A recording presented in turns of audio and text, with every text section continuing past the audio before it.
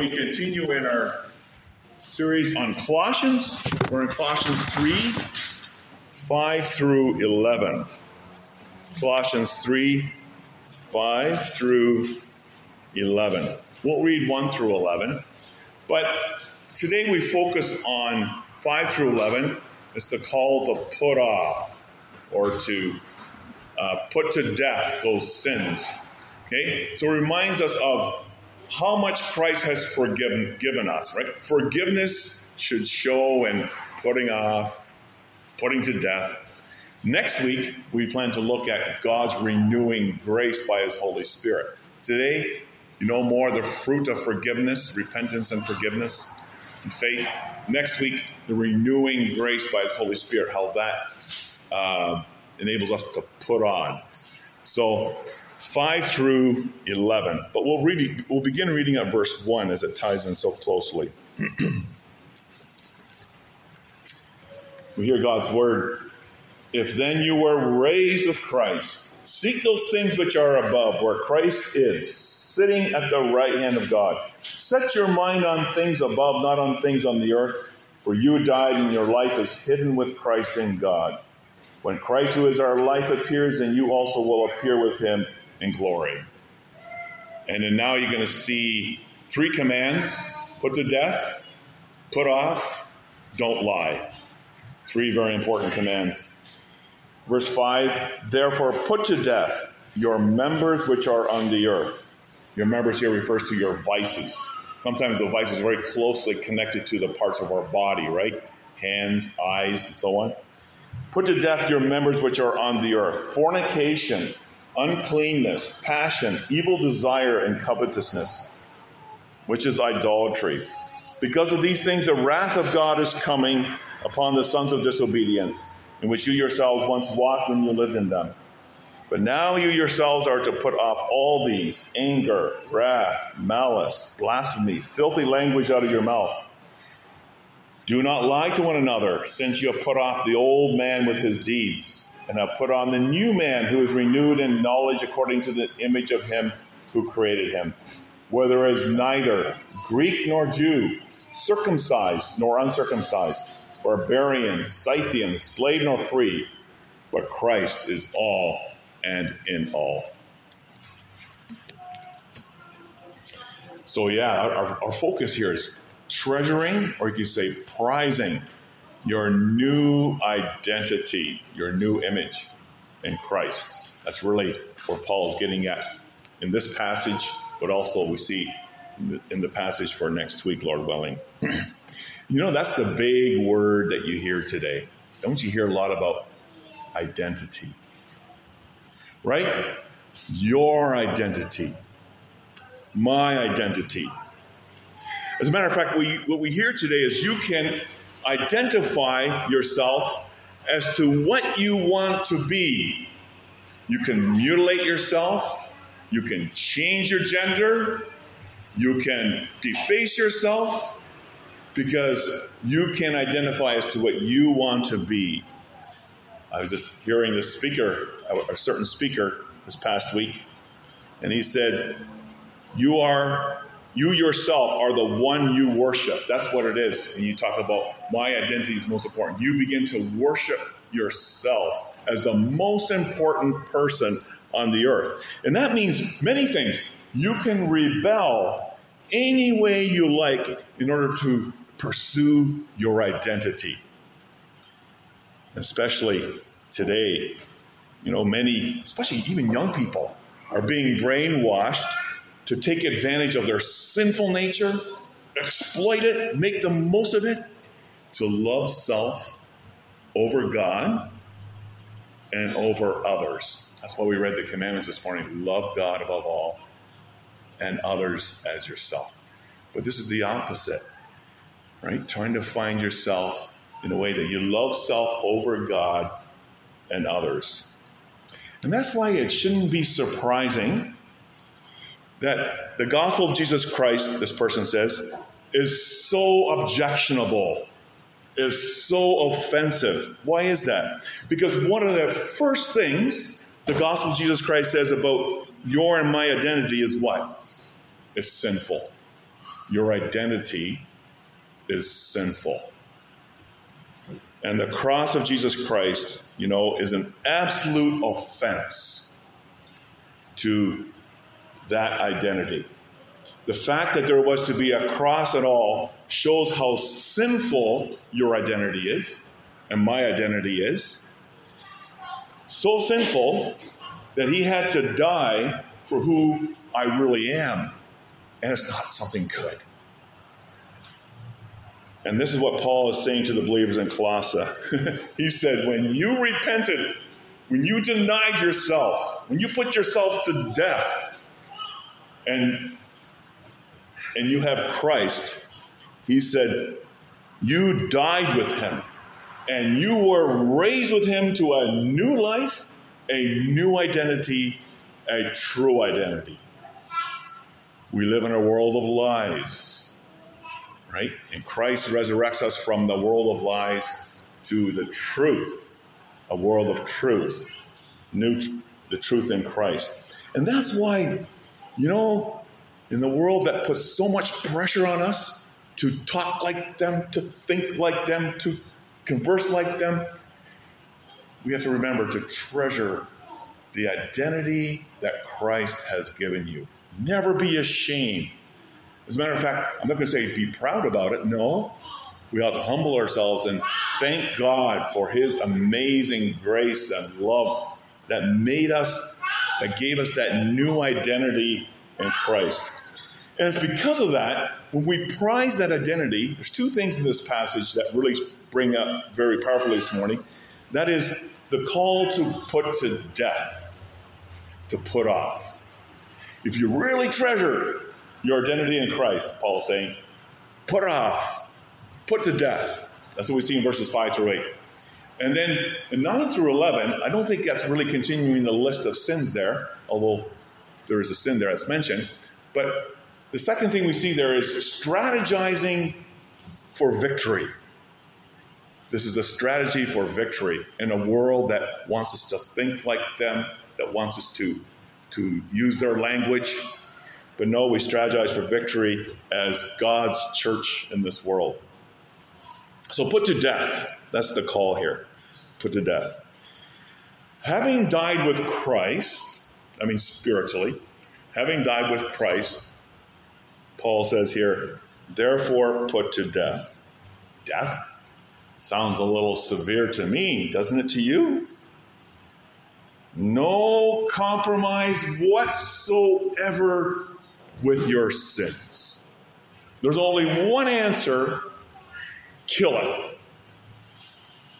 Don't compromise with it. Don't pander to it. Don't sweet talk to it. Kill it. That's what Paul is saying. See verse 3? Therefore, put to death. Very strong language. Put to death your members, your vices, the things that we use through our own body, which are on earth: fornication, list 5 things: fornication, uncleanness, passion, evil desire, covetousness, which is idolatry. No compromise. No negotiations. No whisperings back and forth with sin. It's simply a strong appeal. Put it to death. Put to death, therefore. Show no mercy towards it. Absolutely no mercy. It's very strong here. But that raises the question, if you died with Christ already, why does Paul say put it to death? If I died with him, why the command put it to death? Well, in Christ, remember, sin no longer is the master. Sin is no longer the king. Sin no longer reigns. It's no longer the dominant king in the believer's life. Okay? Sin no longer remains. Maybe this is a good way to remember this. Sin no longer reigns, but now sin simply remains. There's still the presence of sin in believers while they're still living in this world. It's no longer king. Christ is king, but we still have to deal with the remaining or the remnants of sin in our daily lives. And that's a battle, harsh battle. It still needs to be put to death. But you know why Paul gives us command here is because Christ has given the power, the strength to put that to death. That's not in our own strength. It's in his strength that we can obey this command and kill it. Put to death fornication. What's fornication? Fornication is broader than just committing adultery. Committing adultery presupposes a married relationship. But fornication is having sex outside of the marriage relationship. And the Bible is so clear. The Bible is so clear that belongs within the lifelong marriage relationship between one husband and one wife. So not until marriage, not outside of marriage, and not without marriage. By the way, that word fornication comes from the word porneia. And where do we get that word? What word comes from porneia? It's the word pornography. Right? That word pornography. Kill it. Put it to death. Otherwise, it will kill you. That's how strong that command is. You put it to death, otherwise it will slay you. It's that powerful. Paul makes that strong appeal here. You know, fornication doesn't just happen. It doesn't just all of a sudden happen. Paul talks about the next 4 sins that kind of lead up to that act of fornication. It's a physical action. What is it? Well, for there to be fornication, for it to be happening already, there needs to be already uncleanness. That's the next word, the second word there. Uncleanness is already there for it to occur. Uncleanness in the heart. And what's uncleanness fed by? Passion, the third word, passion. And by an evil desire. What is that evil desire? It's a kind of an uncontrolled urge, passion. And these passions come from where? Evil desires in the heart. And that's what covetousness is. Coveting is an illicit desire. It's a sinful desire. Here it's called an evil desire. And what is that? It's idolatry. Paul is so clear here. It's idolatry. You think about it, what you love the most in your life is your God. What is it that we love the most in our life? That's our God. Okay? It's what we worship. At the recent exam of a candidate, the question was asked, can one be a Christian and a homosexual at the same time? Can one be a Christian and a homosexual at the same time? No. Can't, because that's denying Christ and his ways. Right? A Christian is called to put his desire for homosexuality to death. Put it to death. Does that mean Christians never struggle with it? Christians may struggle with it, but there's only one command, right? Put it to death. Allow for no excuses. Give it no wiggle room. Thomas Watson, he's a Puritan, he says it this way.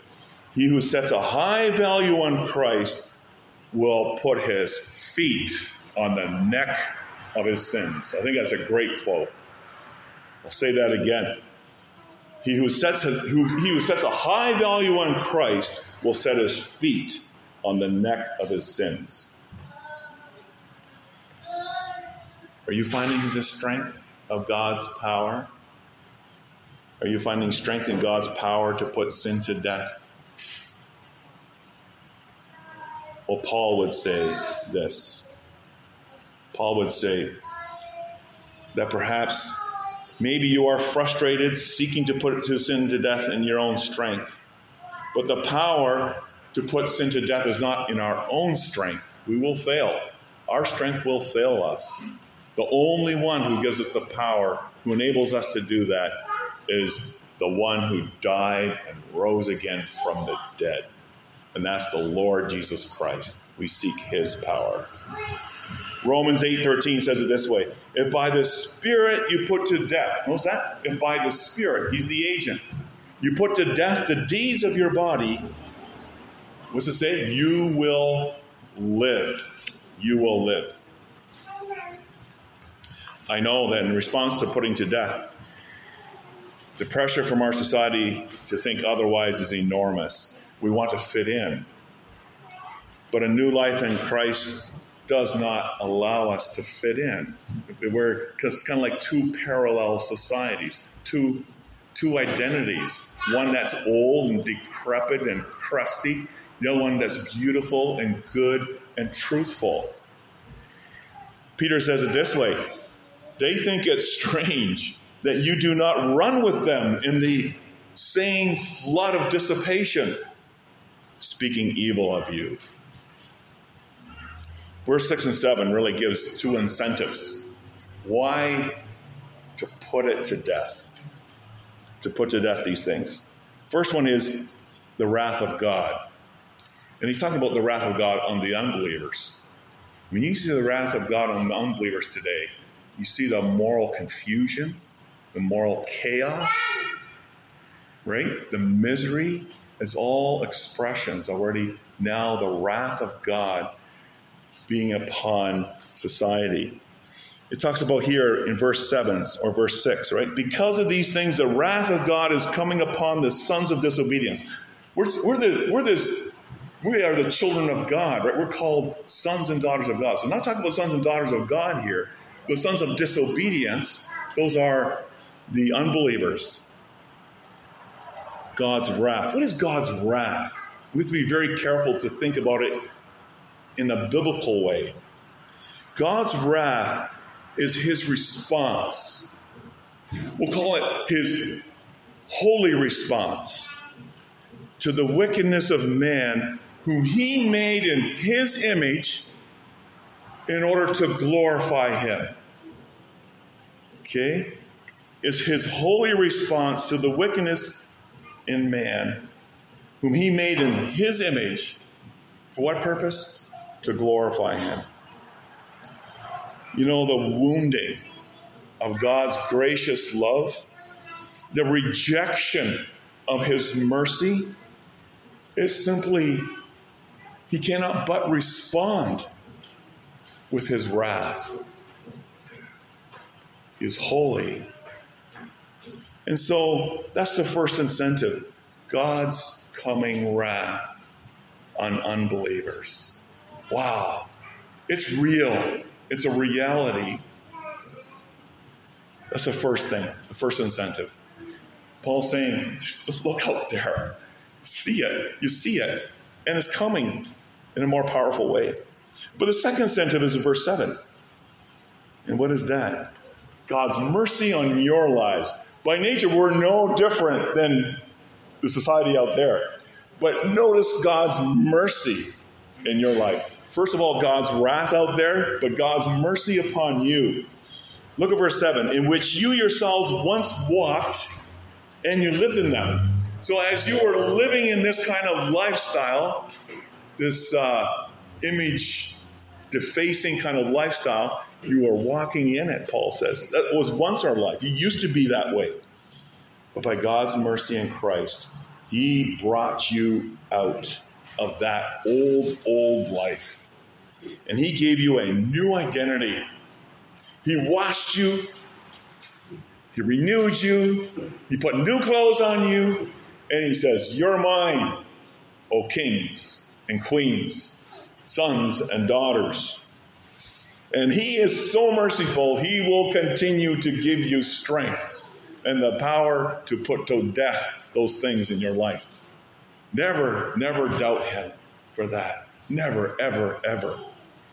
The problem is sometimes we lack faith and we start looking to our own strength. And then things become very, very, very difficult. You know, you see in Christ his power at work. You think of the body of Christ. His power at work in putting creation back together again, as it once was, in its original form. Putting creation back together, and you see it in the body of Christ. And yeah, not only in the area of sexual conduct, that's the first 5 vices here, but also in the area of speech, our talk. You think about it, I was thinking about that. Why does Paul talk about the area of sex and speech? Because I think it's those 2 areas of life that reveal the ugliness of sin most openly, most terribly. And you see verse 8 continuing this way. But now you yourselves are to put off all these. And he mentions the next 5. Put off what?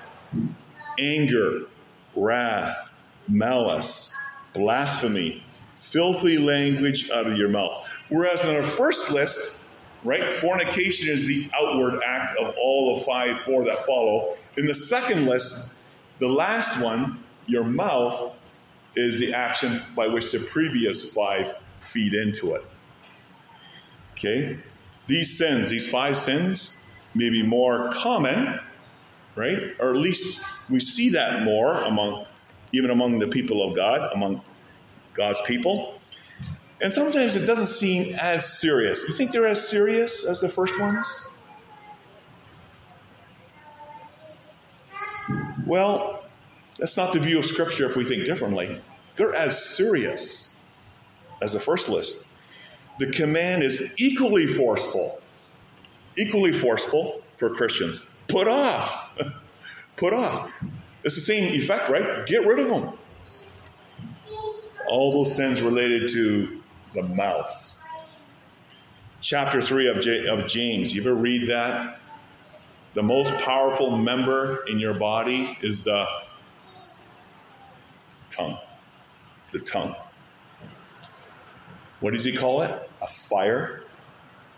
A world of iniquity.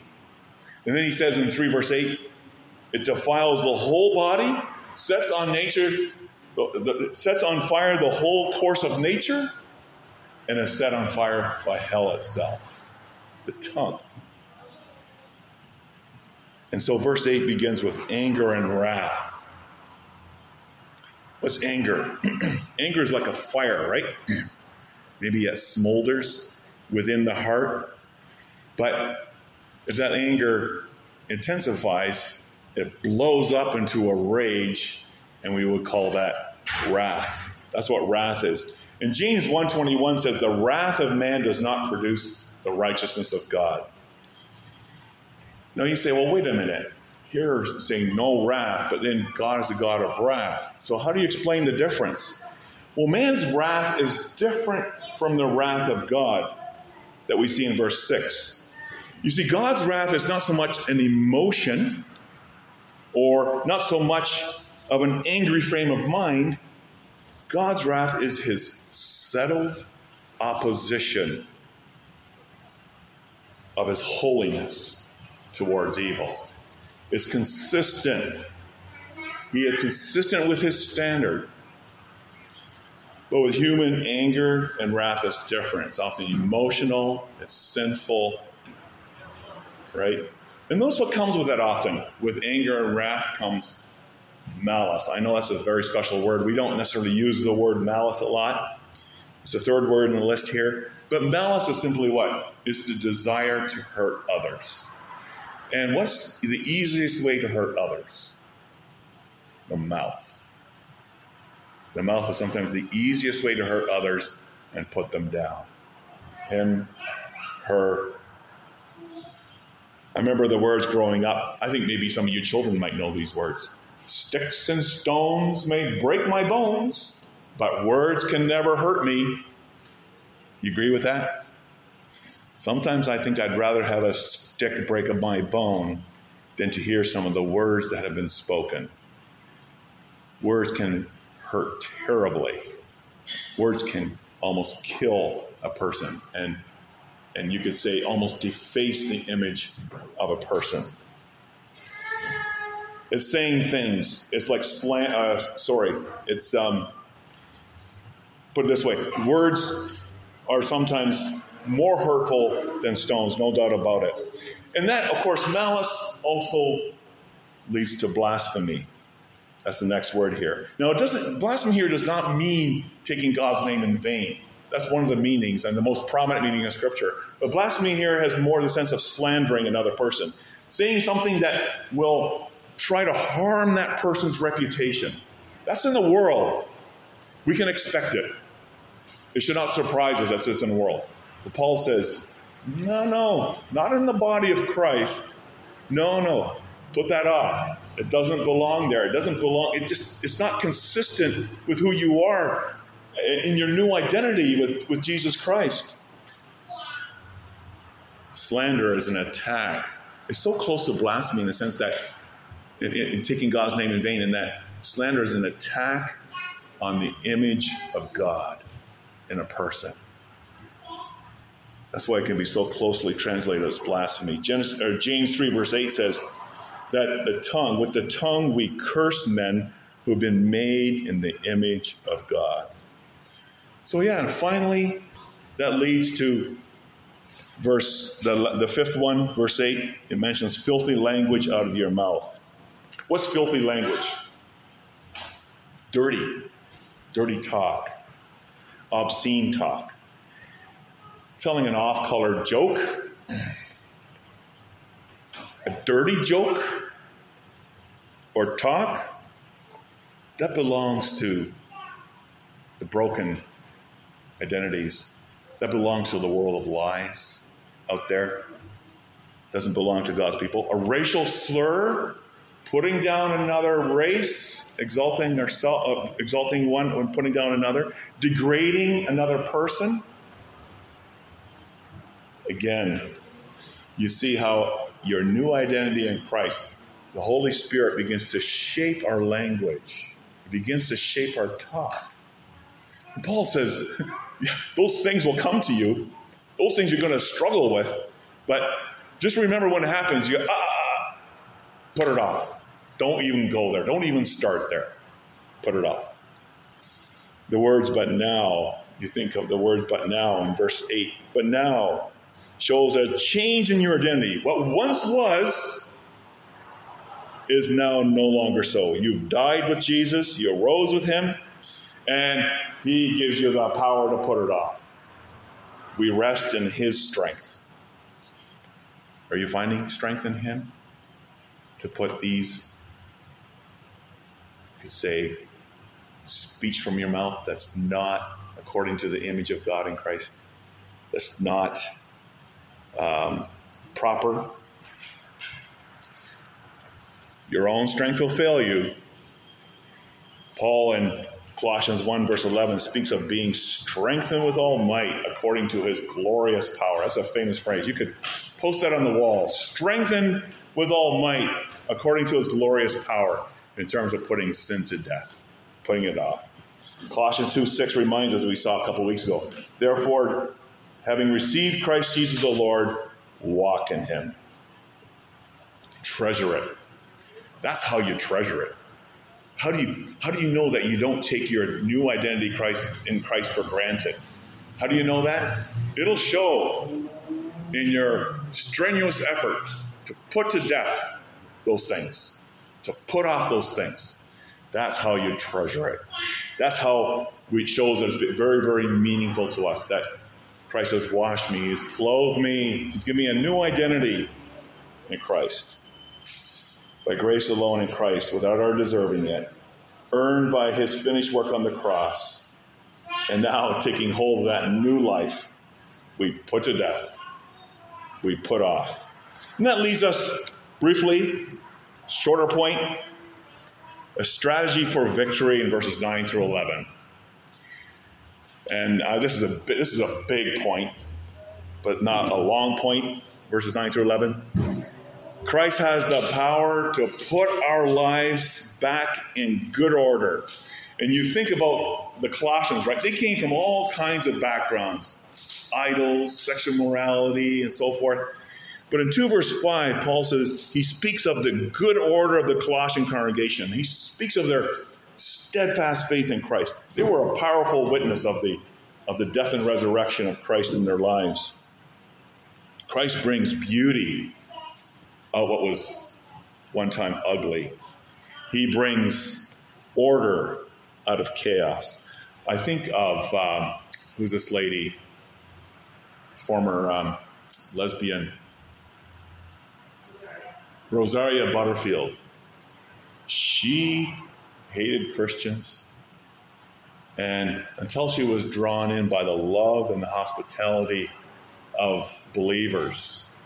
And the Lord used that to change her life. As a matter of fact, she put to death her lesbianism. And what happened? She got married to a man who was a pastor. And she had her own family. You see something of the power of Christ. I give this as one illustration. There's many illustrations. The power of Christ's death and resurrection at life in a person like that. Beauty, truth, goodness. That's the real life. That's the true life. In contrast to a life of lies. Some argue here that in verse 9, Paul is not adding to the list of speech behavior that must be changed. And I agree with that. He's not adding to the list. But what he's giving here is a strategy for gaining victory over those sins we are to put to death and to lay aside. And how do we do that? Don't lie to one another. We'll go back to it in a second. But what is he saying here? Paul's just saying, you died with Christ. You were raised with him. You received new life in him. And now there's been a radical change in your identity. Your identity was false before, but now it's true. It's real. You have a true identity. In verses 9 and 10, he says, since you have put off the old man with his deeds, it's like having put off the old, worn out, shabby, embarrassing set of clothes. Maybe sometimes we wear clothes that are so embarrassing, shabby and old. Well, having put off those old clothes, says Apostle Paul, having put off the old man with his deeds. The old clothes we were born with by nature, by our sinful nature. The old clothes from Adam. You've put off Adam. You're no longer identified with that old Adam, with that rebellious race of Adam. You've put on the new man, like a brand new, smart-looking set of clothes. Now, mind you, you didn't put that on yourself. Christ gave it to you. He says, put it on. And having put it on, priceless, beautiful, orderly. It makes sin stink. It makes sin look terribly ugly when you see the kind of righteousness that Christ earned for us on the cross and puts it on us. And he says, you're my child. You're my son and daughter. You don't belong to those sons of disobedience. Yeah, you were firstborn of Adam, but now, afterwards, you've been born again through Christ by his Spirit. That's what baptism in Christ signifies. It's away with the old. Baptism water signifies the old clothes are taken off and the new clothes are placed on. See verse 10. Who is renewed in knowledge. A believer's new nature, you could say, resembles a growing plant. We're not perfect by any means of the imagination, right? We have to grow consistent with our identity. But we're being renewed by whom? By the Holy Spirit, growing in its life, growing in its vigor. To what end? This is the goal, according to the image of him who created him. Right? In Christ, by God's grace, the Holy Spirit is restoring our image. He's fixing our image to the way that he originally created it in the garden. That's the true self. That's the true person. That's the true identity. So now the question, how is the command, do not lie to one another, a pattern for victory over those sins described in verses 5 through 8? Well, here's the strategy. Don't let anyone in the congregation or anywhere else say fornication does not matter. It's a lie. It's a lie. Don't let anyone say that evil desires or coveting does not matter. That's a lie. Don't let anyone say that slander or filthy talk doesn't matter because everybody else does it. That's a lie. Don't let anyone here deny the coming wrath of God. That's a lie. Don't let anyone undermine your love, your faith in Christ and his power by suggesting that the sins of verses 5 and 8, you know what, everyone else does it, so it's not so serious. That's a lie. Let us speak to one another truthfully. That's what's consistent with the image of God in man. You know, it's interesting. The very world, the very society we live in today is trying to silence the truth. You may say anything, just don't say the truth. You might be, just this past week, someone was sharing something, was arrested for it in the GTA. Saying the truth. I'm not going to get into that. But saying the truth. And why is it that society tries to silence the truth? Because they know that the truth challenges the lie. And yeah, that may cost you your friendships. It may cost you to stand out. It may cost you an opportunity. But you know what? Christ is building a new society. And he's been building a new society for the last 2,000 years. You could say since the time of Adam and Eve, really. But he's building a new society, not merely a parallel society. Okay, here's the new society, here's the old society. No, he's building a society which is replacing the old society. His new society is growing, is emerging. And the beauty begins to show itself in even bigger and more powerful ways. And that's why Paul says, it's in the body of Christ, which is replacing the old society. The old is passing away, Scripture says. The new has come. It's in the body of Christ where you see the power of Christ at work, the power of the cross, putting creation, the newness of creation, all back together again in our broken world. A new society, a new humanity, a new people. See verse 11?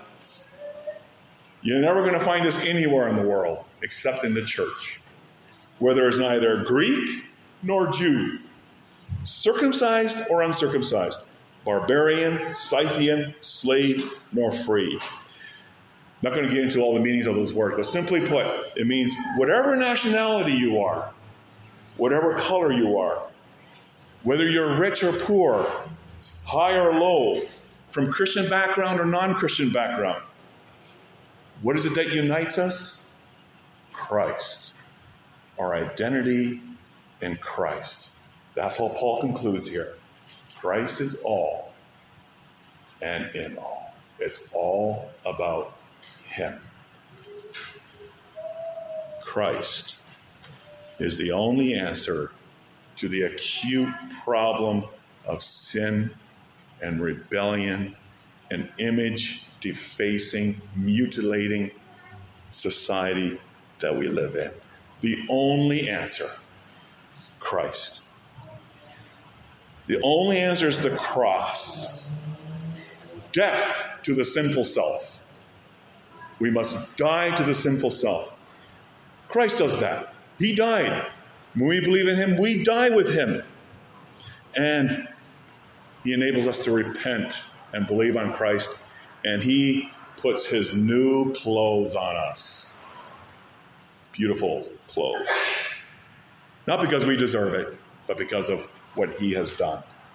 He restores to you a new identity, and so treasure it. Prize it. That's how you do it. Putting off, putting to death. And that way we can truly sing too. I once was lost, but now I'm found. I was blind, but now I see. Amen.